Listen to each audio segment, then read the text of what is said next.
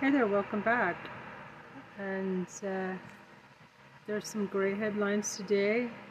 It's hard to get through it because it's so good. I have to stop and make clips and stuff.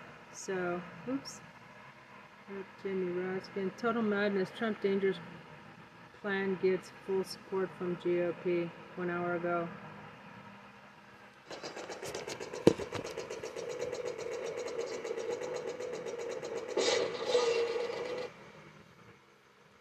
Welcome back to the Washington, D.C. Soup. I am your host, Brian Karen, White House correspondent.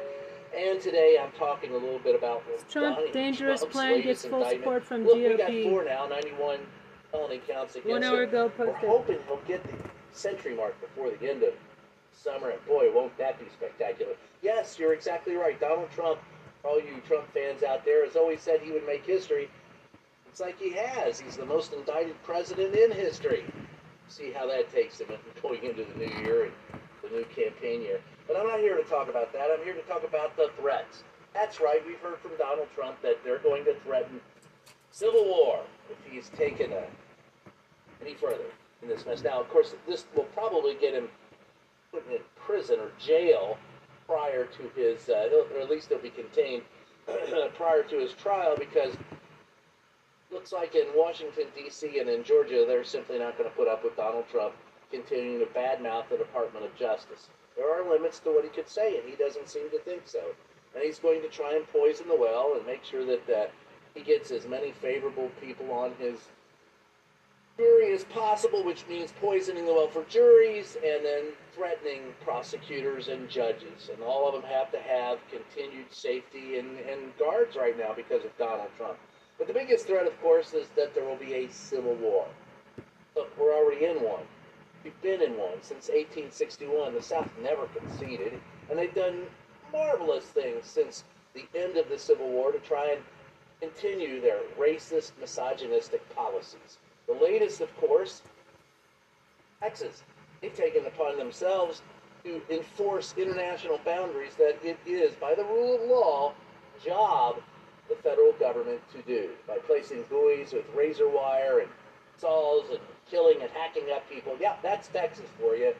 Oh, not satisfied there? Let's go to Alabama. So the Supreme Court ruled, this is a conservative Supreme Court, mind you, ruled that Alabama must redraw its voting precincts, to give African Americans an additional voting precinct. They didn't do it, and they won't do it, right? States' rights. And in Florida, well, that idiot, Governor DeSantis, who's also running for president and has all the charisma of day-old roadkill, has rewritten history books that are going to be taught in the curriculum in Florida, make it seem as if slavery was just trade school. No, there were benefits. Slavery with benefits. That's the lesson in Florida. Now, all of this goes against and flies in the face of actual facts, and of course, the law. But that is part and parcel of what the South has been about. These are all former members of the Confederacy. This is where the Civil War is going to be waged.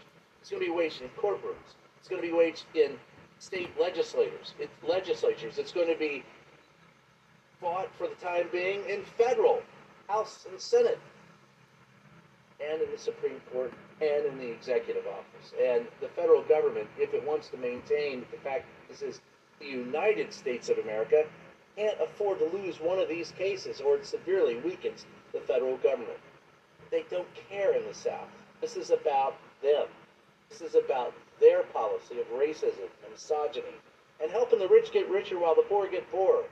The odd part about that is that the poor have far more in common with each other. But the rich don't care. They just want to keep you fighting over the stuff that you fight over while they keep taking the money. That's what it's all about. And folks, it's not going to get any better, but I'm here to tell you this. The Civil War, like was fought in 1860, not going to happen. We're already a violent country. Yes, there will be sporadic outbreaks of violence. There are on any given day. There are on average 2 mass shootings in the United States every day. Now, some of them will in the future will be traced back to this divisive behavior, of which Donald Trump is merely a symptom. He's not the cause. Education we need, right? If we get people more educated, we won't have this problem. At the end of the day, Bottom line is, the South will not rise again. Donald Trump is guilty. The earth is round. The Holocaust did happen. Vaccines work. Chemtrails aren't a thing. And grow up. I'm not convinced that a majority of Americans are even sentient at this point. Peace, love, and catch you on the flip side. Oh, by the way, want to catch me? It's Americans in addition to voting precinct. They didn't do it, and they won't do it. Right? States' rights. And in Florida, well, that idiot, the right Governor to DeSantis, discriminate, who's also running for president and has all the charisma of day-old roadkill, has rewritten history books. They're going to be taught a curriculum in Florida, make it seem as if slavery was just trade school. No, there were benefits. Slavery with benefits. That's the lesson in Florida. Now, all of this goes against and flies in the face of actual facts, and of course, the law. But that is part and parcel what the South has been about. These are all former members of the Confederacy. This is where the Civil War is going to be waged. It's going to be waged in courtrooms. It's going to be waged in state legislatures. It's going to be fought for the time being in federal, House and Senate, and in the Supreme Court, and in the executive office. And the federal government, if it wants to maintain the fact that this is the United States of America, can't afford to lose one of these cases, or it severely weakens the federal government. They don't care in the South. This is about them. This is about their policy of racism and misogyny, and helping the rich get richer while the poor get poorer. The odd part about that is that the poor have far more in common with each other. But the rich don't care. They just want to keep you fighting over the stuff that you fight over while they keep taking the money. That's what it's all about. And folks, it's not going to get any better, but I'm here to tell you this. The Civil War, like was fought in 1860, not going to happen. We're already a violent country. Yes, there will be sporadic outbreaks of violence. There are on any given day.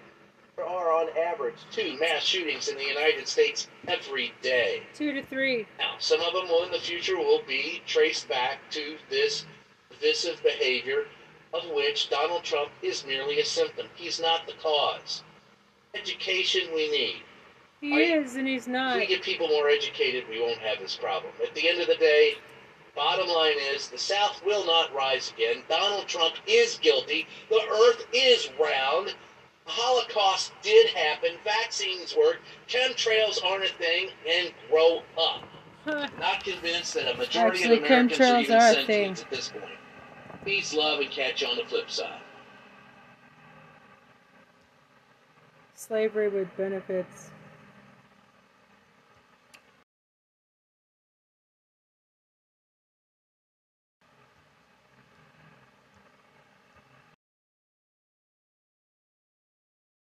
Exclamation point.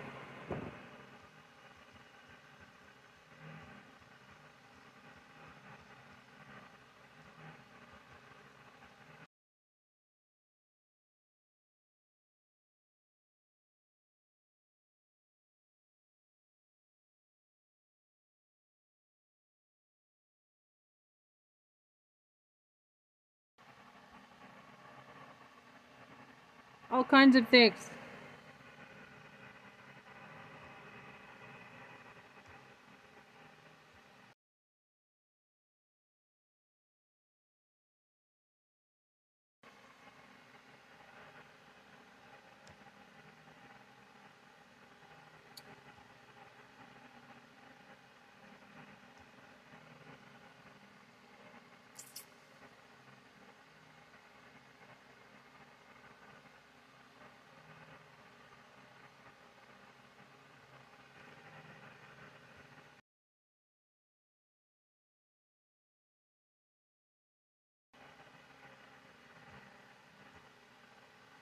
Dumb us down.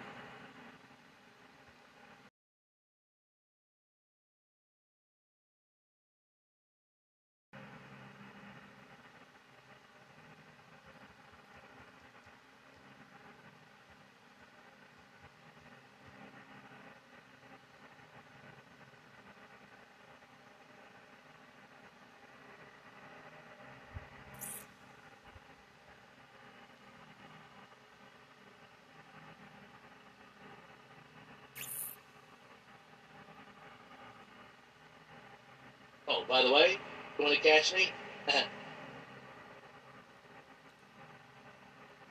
Free the Prep. It's wherever fine books are sold. The name of the podcast is Just Ask the Question. And of course, you can always catch me right here. See you next time. Hey, Midas. I should do a whole podcast of his podcast. Total Madness. She quit and spoke out against Trump. Former top Trump intel official speaks out against Trump in exclusive interview 3 hours ago. Huh. I like my coffee dark. That's hilarious.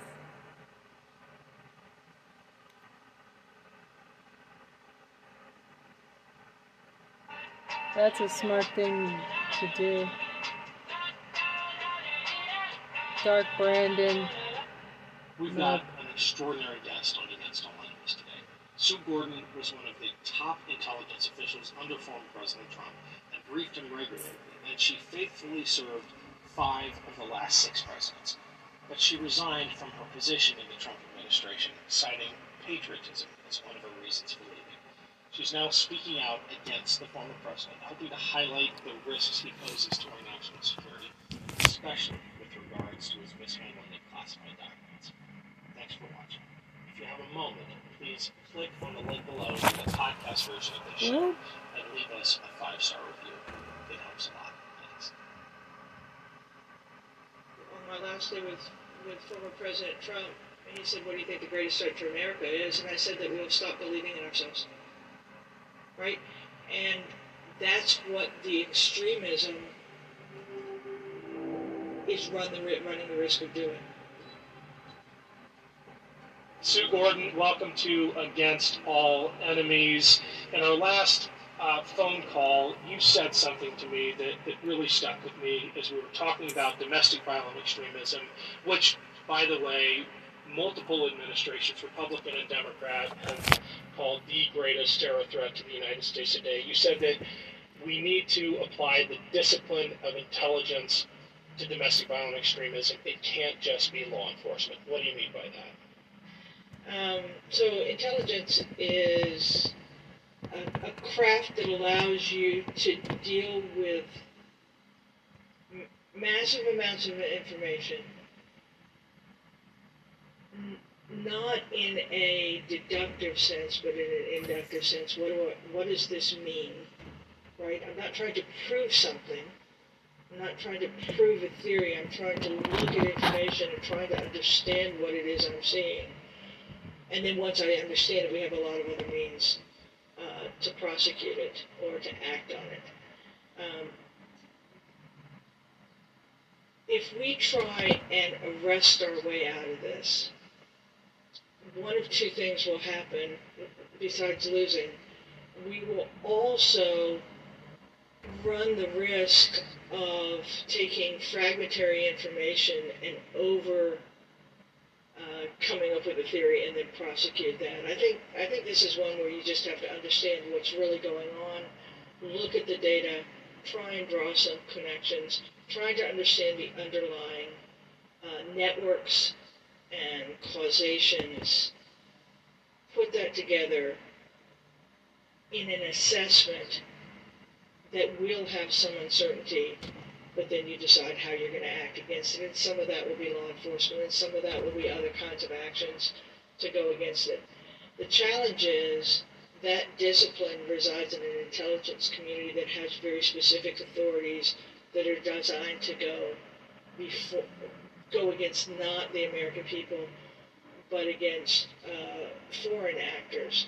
And so you can't just give this responsibility to the intelligence community. It's like you have to take the discipline of intelligence and apply it to something new that is combined with some of the disciplines of law enforcement into something that allows us to see more clearly what it is we're dealing with, to develop a whole range of responses against it. Reading between the lines, I think it's safe to say that you don't think DHS is doing that now. Do you think constitutionally, I don't mean in the legal sense, I mean the way that department thinks, the way it's set up, the way it operates, is it even able to do that? Yeah, I think no aspersions on DHS intended, but I don't think right now any of the institutions we have are particularly well set up to both acquire the information we need in a responsible fashion, assess the information we need in a responsible that we've acquired in a responsible fashion, and then develop the responses that were not designed for a different purpose. And I think the reason why you almost need something new is in part because of just how fraught this is politically, how much it intersects free speech, how many kind of swings and misses that we've had in terms of doing something on it. And we certainly learned this lesson fighting the counterterrorism battle overseas. There were so many things when we first started that you could actually increase the disenfranchisement of the people that you were trying to respond to. So, I cannot believe I said the words "you need something new," because generally I am anti-building of the government agency. But what this will take intellectually to do it in a responsible, constitutional, non-escalation of government authority way, I think needs to be thought anew rather than taking any of the things that exist for a different purpose and trying to force fit them into it, because their cultural biases will be overrepresented. I'd create something new, and I can't believe I'm saying that because I never want another new government entity. I'm surprised to hear you say it as well, because DHS itself came out of that same kind of reaction post 9/11, this idea that we need something new to meet this new emerging threat. You were at the White House the day after 9/11. You lived through that. What are some of the top lessons? Just give me 2 or 3 of the top lessons from successes and failures in the counterterrorism effort that we can apply to countering domestic violent extremism. Yeah, so one is over-extrapolation of intent from small pieces of data, right? Just so this, to counter this, you're going to have a lot of data, because seeing its mechanism and its life and its breadth and pattern is really, really hard. And then I think the second thing is you say DHS was kind of the same response I proposed. No. I think DHS was slamming a bunch of stuff together and saying, okay, now you're new and go do this as well. So I think this is probably one that has to start maybe as a task force, maybe as a center, so you don't have to do all the big organizational trappings. But we need a group of people to really work to say, how am I going to understand that there are some people that have fought this war externally that can be helpful, but it requires new thought because it's our citizens.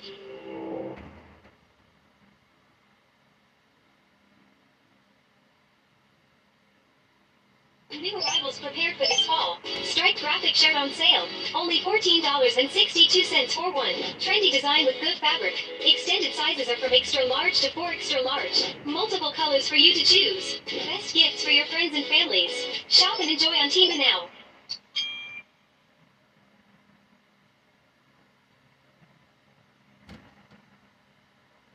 At Fry's, you can save big today with sales and promotions on your favorite items. And you'll find it all in the Fry's app. So download the app and start saving more today. Fry's, fresh for everyone.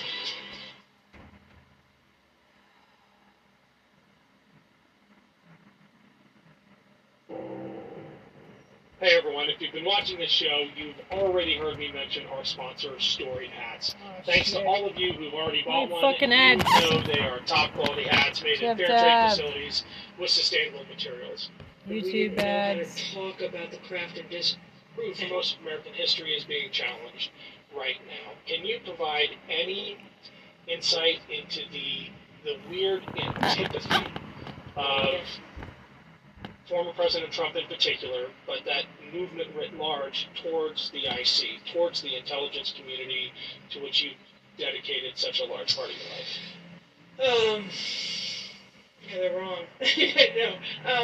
No, I think this actually was going on before former President Trump, and you could take Edward Snowden as a little further out starting point where intelligence itself had been so kept secret that when it escaped into the private sector, we didn't know how to talk about the craft and discipline of what we did that is governed by laws, that it was other people putting their agendas or their understanding or their spin on it, and that's what became the dominant conversation about it. And then if you put it into recent times and you hear the constant drumbeat of an FBI that is malfeasant or something like that, then I think that plays into the American people.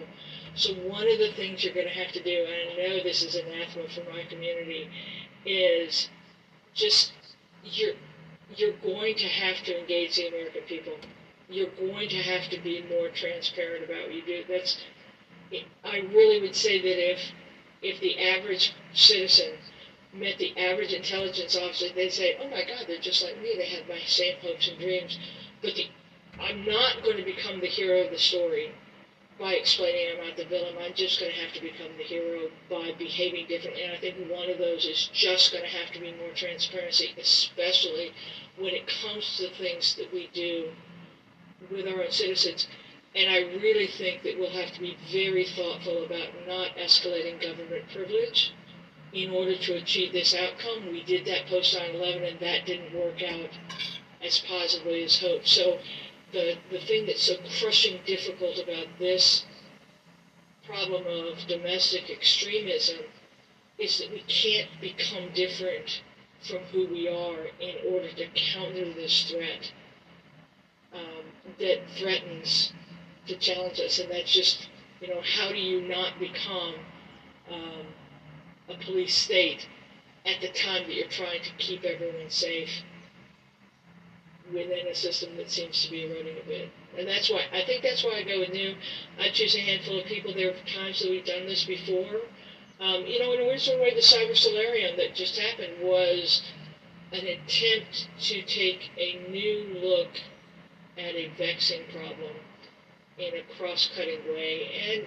And while maybe it's not changing the world, I think it did yield some good things. I don't want to use the Manhattan Project, but I think we have at points in our history decided that this is so important that we'll throw our lots in together and do something different.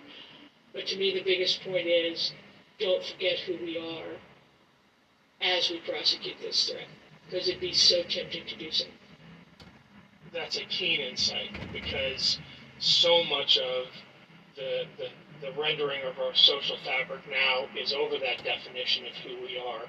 And in the context of domestic violent extremism, I'm drawn especially to leaders on the right who are excusing it and folding extremists into the American definition of who we are. And I'll just pick one case in point. Tommy Tuberville, one of the 100 most powerful men in Washington, when asked about white nationalists in the military, said, "I don't see white nationalists, I see fellow Americans."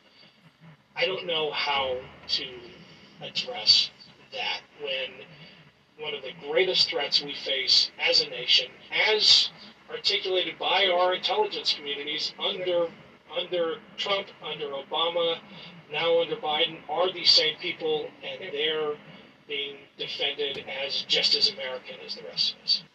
Yeah, I was quoted. I think I was kind of misquoted, but I will tell you, on my last day with former President Trump, and he said, "What do you think the greatest threat to America is?" And I said that we'll stop believing in ourselves, right? And that's what the extremism is running the risk of doing. Kind of a bloodless coup in a weird sort of way of just making everyone believe that the government is fundamentally bad and that there is one set of people who have the right view. And It must be addressed, but it is hard to do so while still holding on to the Constitution that has served us pretty well. And to your point of the people you and I know who we have respected for a lot of years, they are saying some things that are not helpful on this front. And so I think this is a conversation we need to be having, not to try and overprotect small groups while we are giving away what we've built over so many years. Last question, because I have to ask, you wrote a Washington Post op-ed about the classified documents case, making the point as an intelligent professional that keeping our national secrets matters. What are the stakes when the president himself dismisses the importance of that?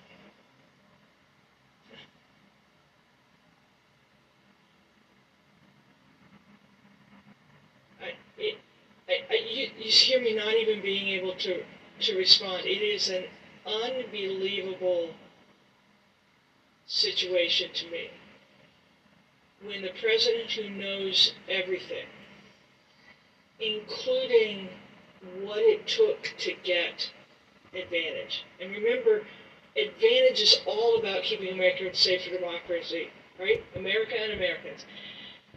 It takes a lot. And the women and men who serve believe so much in the outcome they're pursuing that they will sacrifice their ability to talk openly to the press, and they will sacrifice their lives in order to be able to deliver that. If that breaks,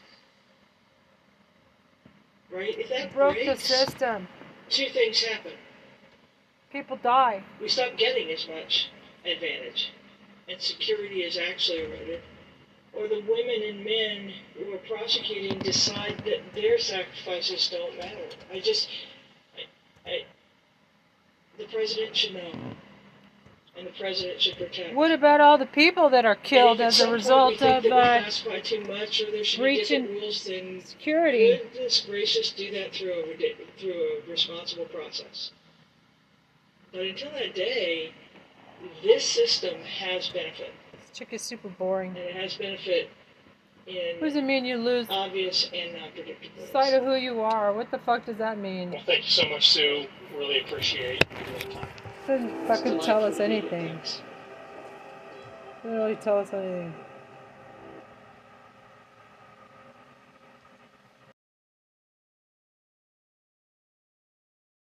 Exclamation point.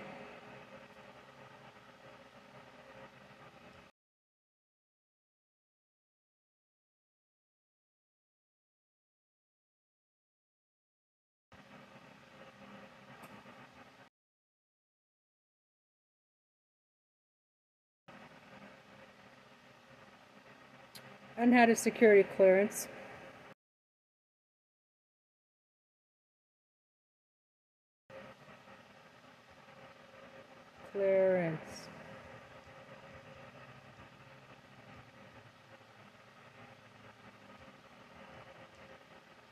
I worked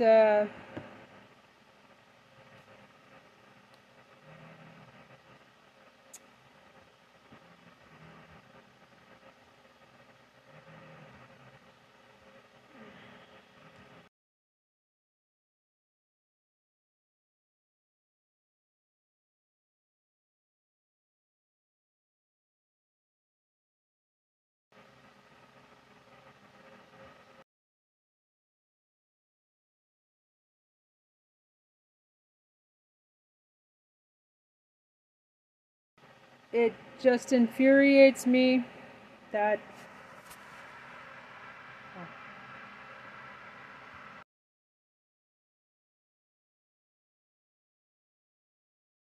danger that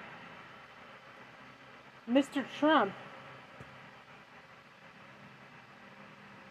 poses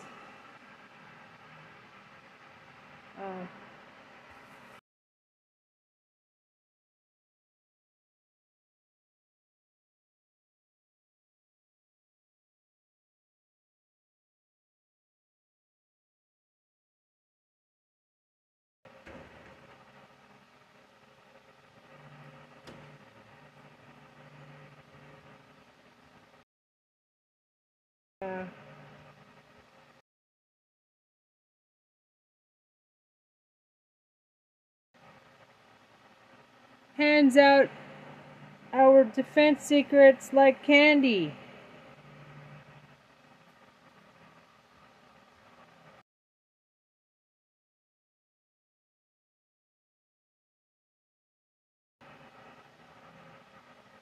Candy.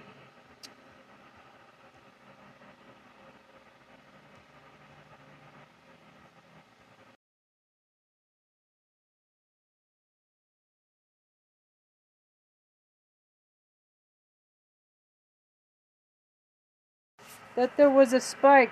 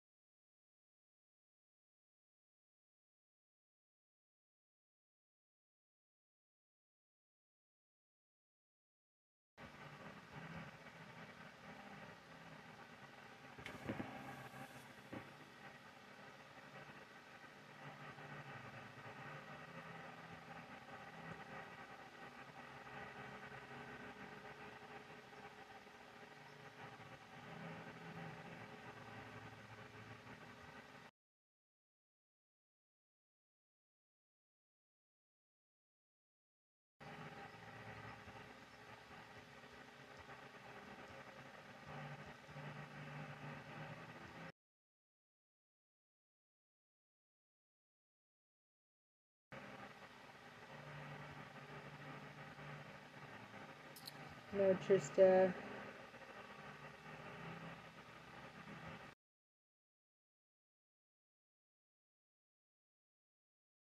To disqualify him immediately.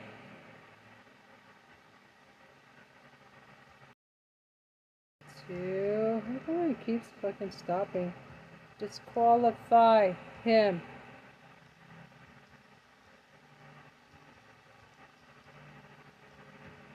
Trista for press, Trump for prison. I said, this doesn't really tell us anything, which is, I guess, to be expected from an intel officer, lol. I worked for the State Department while I was applying to become a Foreign Service officer and had security clearance. She failed to mention the lives at stake of the people who work in intelligence and in diplomacy. When the president is handing out defense secrets like candy, please look into this as a follow-up story idea. There was a spike in deaths in the intelligence community shortly after Trump took all these defense secrets home with him. This person is the biggest traitor and terrorist we've ever known. It should be our national priority number one to disqualify him. Christopher Perez, Trump for president. Prison.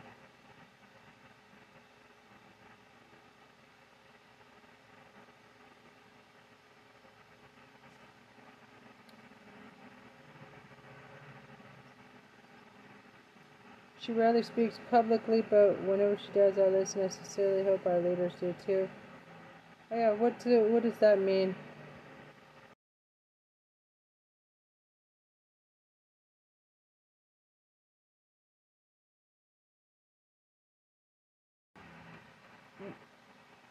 When she was asked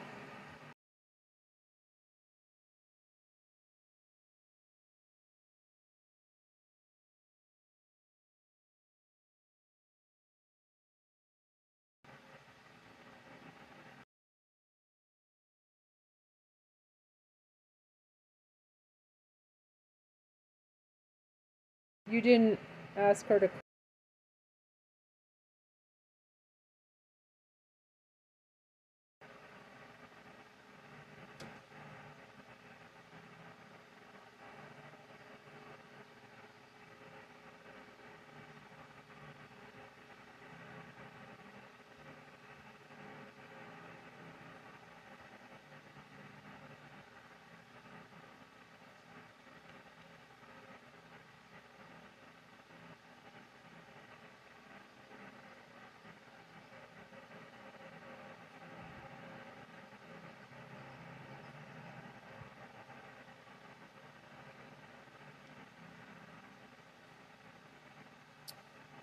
So maybe that's a little bit harsh.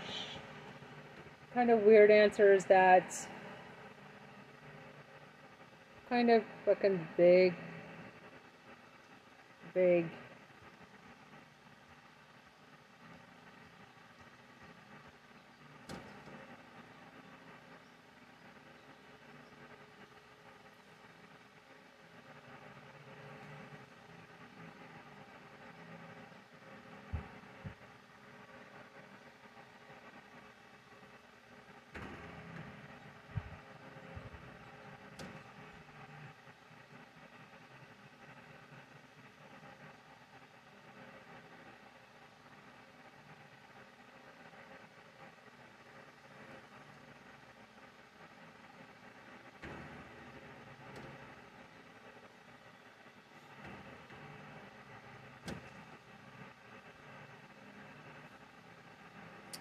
Like I said, this doesn't really tell us anything, which is, I guess, to be expected from an intel officer. LOL.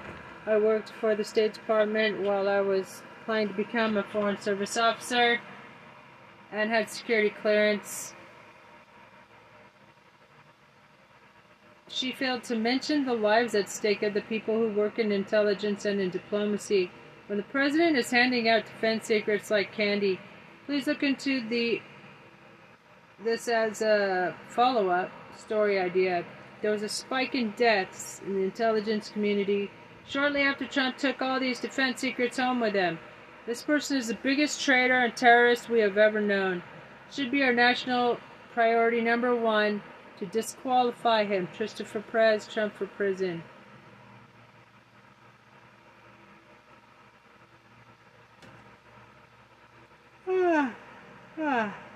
Said, oh yeah, what does that mean really when she was asked the greatest threat to security that we forget who we are? What kind of vague answer is that? You didn't even ask her to clarify.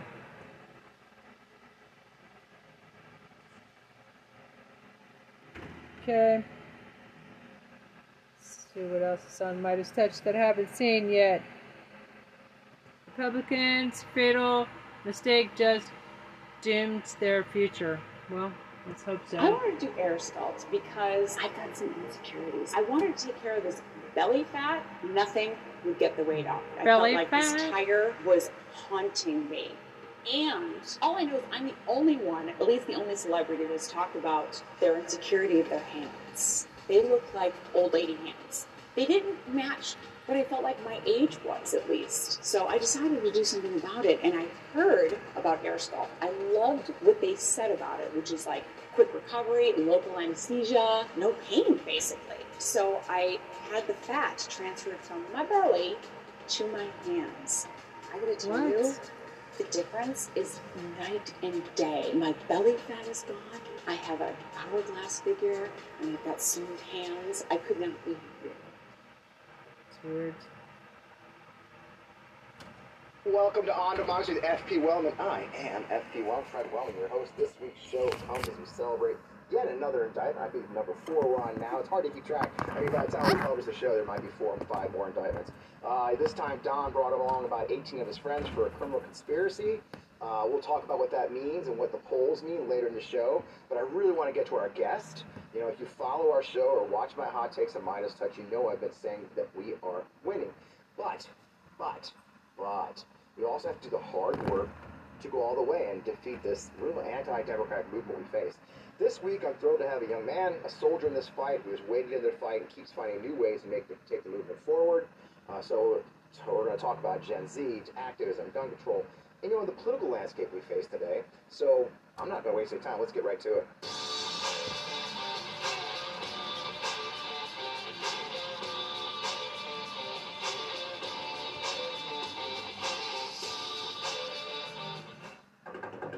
Oh man, once again, I am Fred Wellman. Welcome to On Democracy, your host, the most here on the Midas Touch Network and everywhere you get your podcasts. Hope you'll follow us there. Man, I am so thrilled to have David Hogg join us today. He's a leader in the fight to end gun violence, a Parkland survivor, co-founder of March for Our Lives, and organization who's helped lead one of the largest youth movements in our country. Now, he's co-founder of Leaders We Deserve, a new mission aiming to elect more members of Gen Z. David, welcome to the show. It's so good to finally have you in person. Thanks for having me, Fred. I'm truly honored. I think we've been harassing each other on Twitter for a while since not long after Parkland. It's funny. I tell the story often. After you guys, I think you guys went on Ellen DeGeneres and some of those right-wing nut jobs who just love you. We're harassing you. And I pointed out my own experience with loss, and it got crazy for a minute there, and here we are, all these years later, 5 years later. So it's been a joy watching you and the work you put in. I mean, you are a lightning rod for these guys.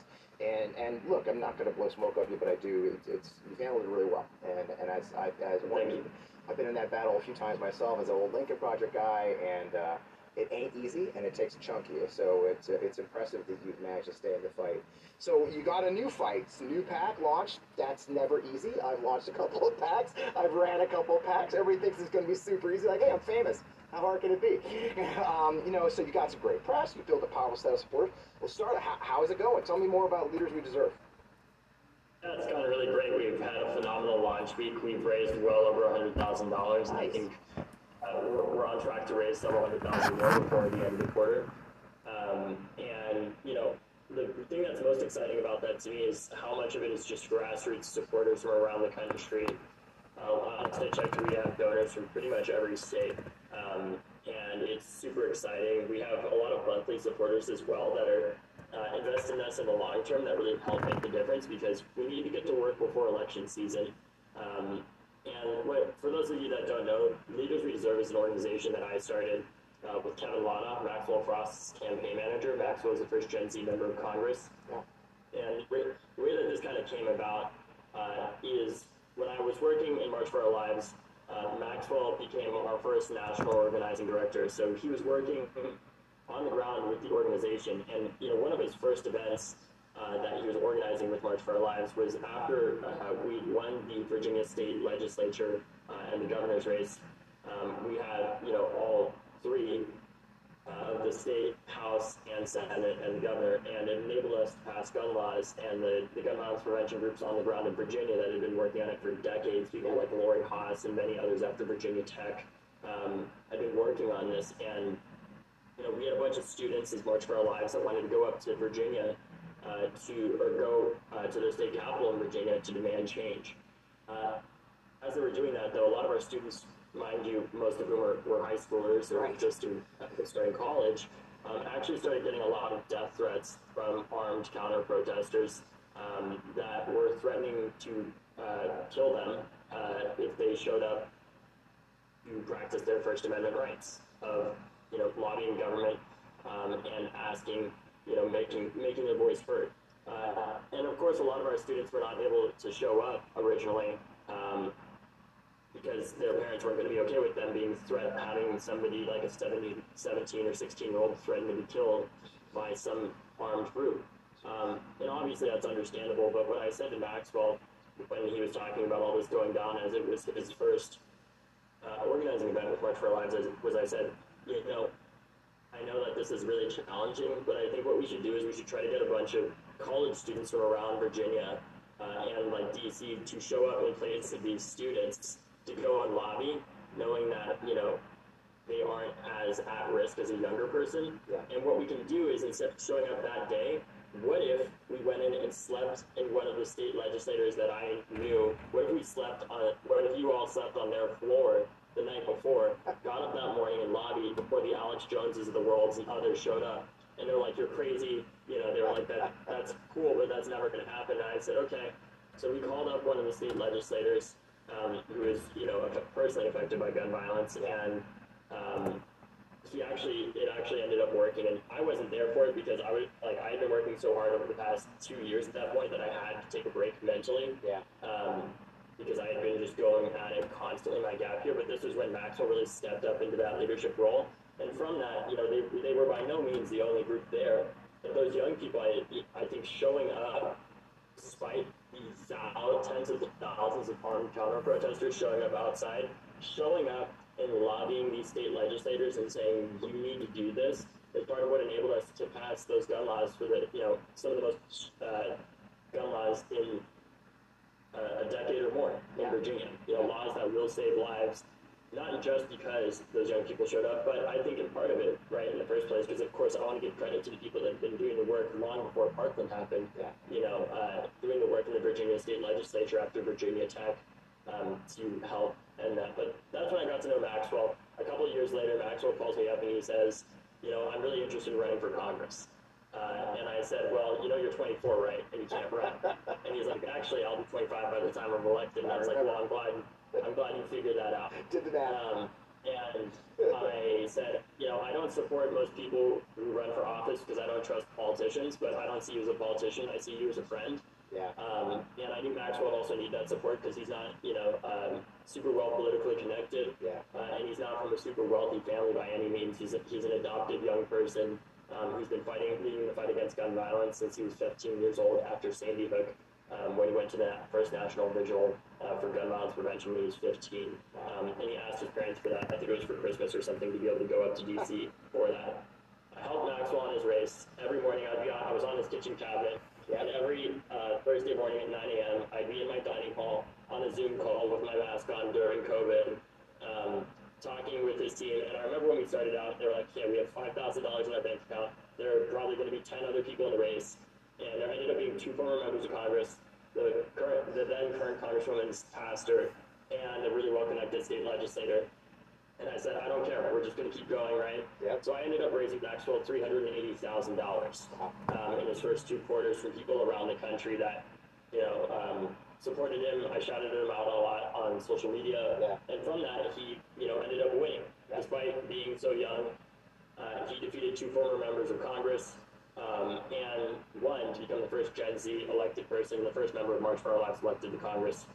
After that, I know this is a little long origin story, Craig. No. Good story. And that Maxwell's done yeoman's work in Congress. I mean, that's the thing. It's one thing to get elected, but because of your the story you just told of the activist background, that's why it's also effective, right? It's more than just one thing to get there. Look, let's be honest. There's 435 members of Congress. There's a whole lot of people out there just kind of wallpaper, right? I mean, on both sides. There's people who, like you say, you don't trust them. They go up there. Their job is to kind of disappear, raise money for 2 years, get reelected every year. And Maxwell's gone a totally different direction. And that is the story you just told of being an activist at 15 and taking that to Congress. And we really need that. So you go on from there. You get him in office and start sparking an idea, I imagine, huh? Yeah, so I called up Kevin Lott, Maxwell's campaign manager, after his election. I said, what we did with Maxwell is really special. In the same cycle, I actually raised Val Demings $850,000 as well for her race from people around the country to help defeat NRA puppet, to try to defeat NRA puppet Marco Rubio. And unfortunately, that didn't succeed, but we did elect Maxwell. And I think that the important precedent that we set there is, I was 22 years old when I did that. Yeah. And the fact that a 22-year-old could raise almost $1 million because an opponent took $3 million from the NRA says a lot. Yeah. And I think that that's still really important and significant. But I talked with Maxwell's campaign manager after, and I said, it'd be really great if we could do this. So I started talking to him in January, and I was like, first I need to graduate college. We just went forward and we talked to hundreds of people about this before we, launched it, to get their advice and how to do it. And now we just launched this week after months of work, thousands of hours of work, honestly, and so many conversations. We launched The Leaders We Deserve, which is a package, super PAC, focused on electing young people to state legislatures. That's 80% of our work is state legislatures, and what we do is we're focused on building the bench of the future in states that have not flipped yet and are not going to flip in the immediate term, like Florida, Texas, Arizona, Georgia, and others, like North Carolina, where we see this as kind of by investing in young people, we're kind of investing with time in the market by getting started now.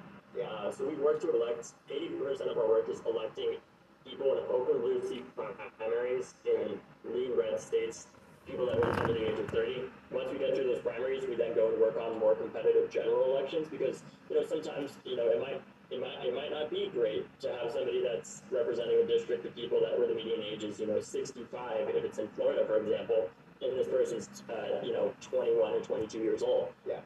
So we're going to do that, and that's how we help change the power. We hope it will help inspire more young people to turn out and vote up and down the ballot by seeing people who understand the anxiety of what it's like to go through a school shooting, like Justin Jones, right? See them in their state legislatures, like Maxwell Cross in Congress, right? To know that they are getting represented.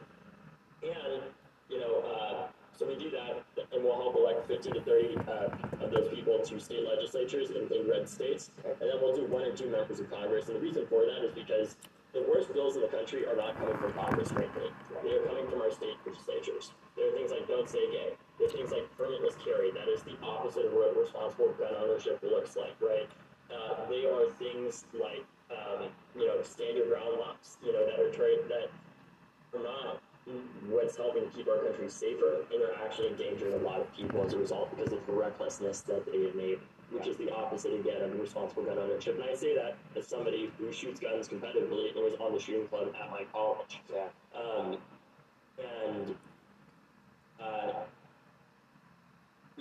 I think if we can help give those young people a voice in their state legislatures, if we can show them that there are people that understand them and hear them, it can help turn out young people to vote. It can inspire them to run for office in their state legislatures where they really can make a difference because there isn't a filibuster to deal with there.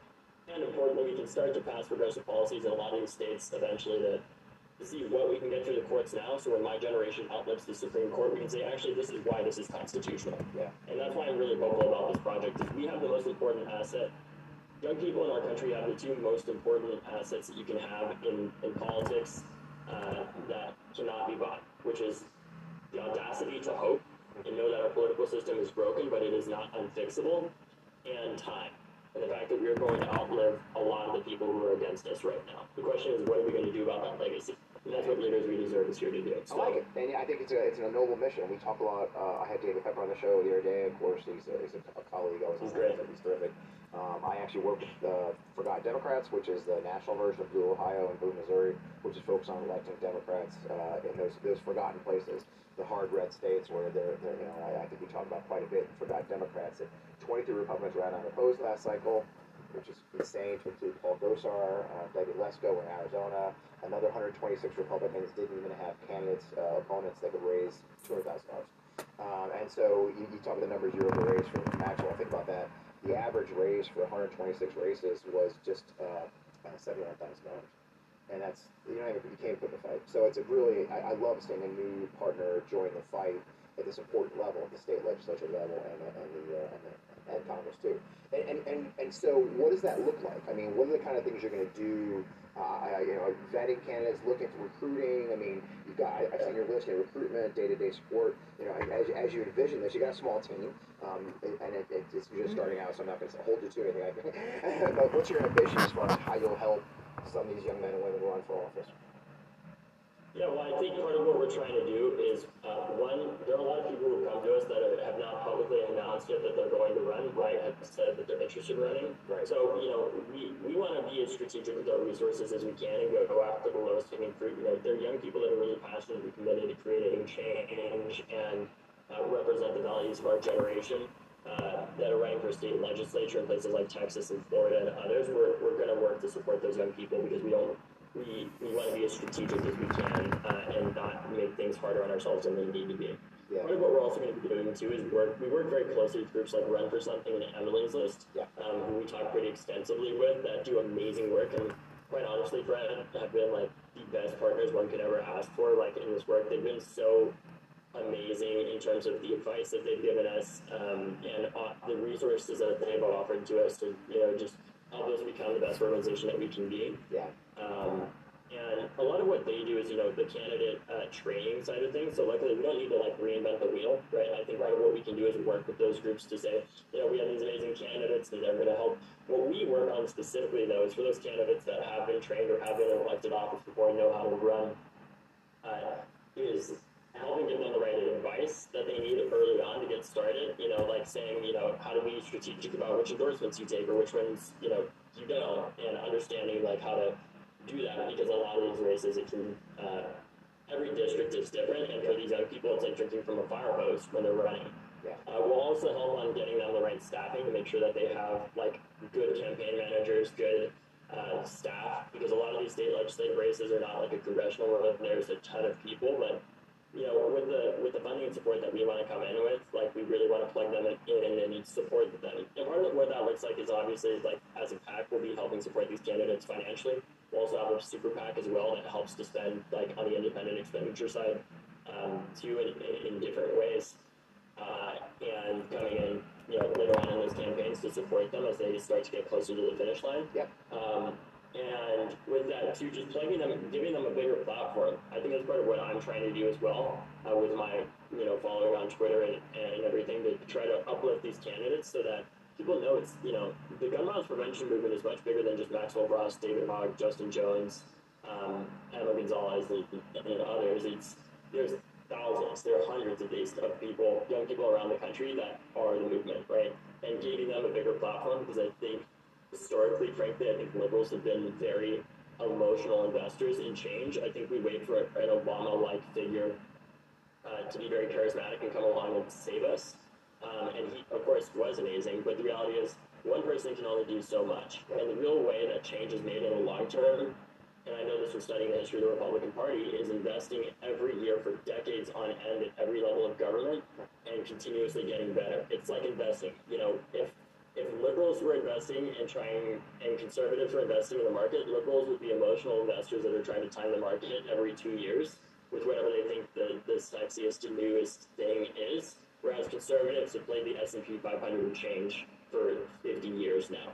And we're now seeing the results of that. And that's kind of what we're trying to reverse engineer here, is to invest in the next generation with time in the market. And the important thing, too, that we need for that, Fred, is we got to get started early, way before election season, to recruit, help find these candidates, call them up and ask them to run if they aren't already. Right. But also to support their campaigns early on. The reason why Emily's List is called Emily's List is because it's an acronym.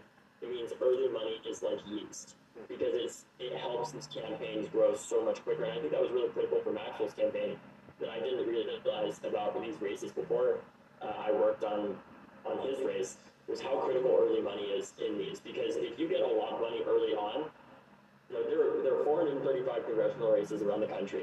There are thousands of state legislature races around the country, even more municipal and local elections around the country. Organizations cannot pull each one of those races and say, how much is this candidate liked by this person or whatever. What they look at is how much they've raised. And for young people, a major obstacle that they have, frankly, is not having the funding network that they need to be able to succeed. But I think that's really important. And it's not to say we should just elect somebody because they're young. It's because they are first qualified and have the experience that we need represented in office in the first place. Right. And the fact that they are young is really helpful in that if we look like the president, like President Biden, who was elected when he was first 29 years old, the reason why he's become so effective is because he's been around forever, and he knows everyone. He knows how to make things happen. I love that. I'm gonna pause you right there. I want to pause you real quick. Let some sponsors in, because I want to pick that thread right back up. So just grab a moment to get some of our sponsors have a couple of things, and we'll come on right back to that point. Trees are a renewable resource, but not an unlimited resource. I mean, honestly, trees don't actually grow on trees, right? So everyday cubbies are clear. It doesn't make any sense. What'd you find? All of these books are under $5 at thriftbooks.com. Okay. Real paper is available in easy, hassle-free after drinking. So here, started was 29. And the reason he understands Washington, understands politics, is his lifetime of experience and real experience, like your guys. And so, we had a lady on the show the other day, a wonderful elected official named Crystal Quaid, who is a minority House leader here in Missouri. She got into office in her early 30s, and in only her second year in office decided to run for minority floor leader because there are term limits here in Missouri. So here she is, essentially a kid, is running the party and has done a brilliant job. And now she's running for governor, not yet 40. So I think you're dead on, and you're right. But I guess the question becomes, so you've got an activist generation that you're tapping into. You've got young people who are tapping into that. Is that what's driving you to find these candidates? Is that what's driving them into office at this point? I mean, your group, your generation is super activist. What drives all that, you think? Well, I think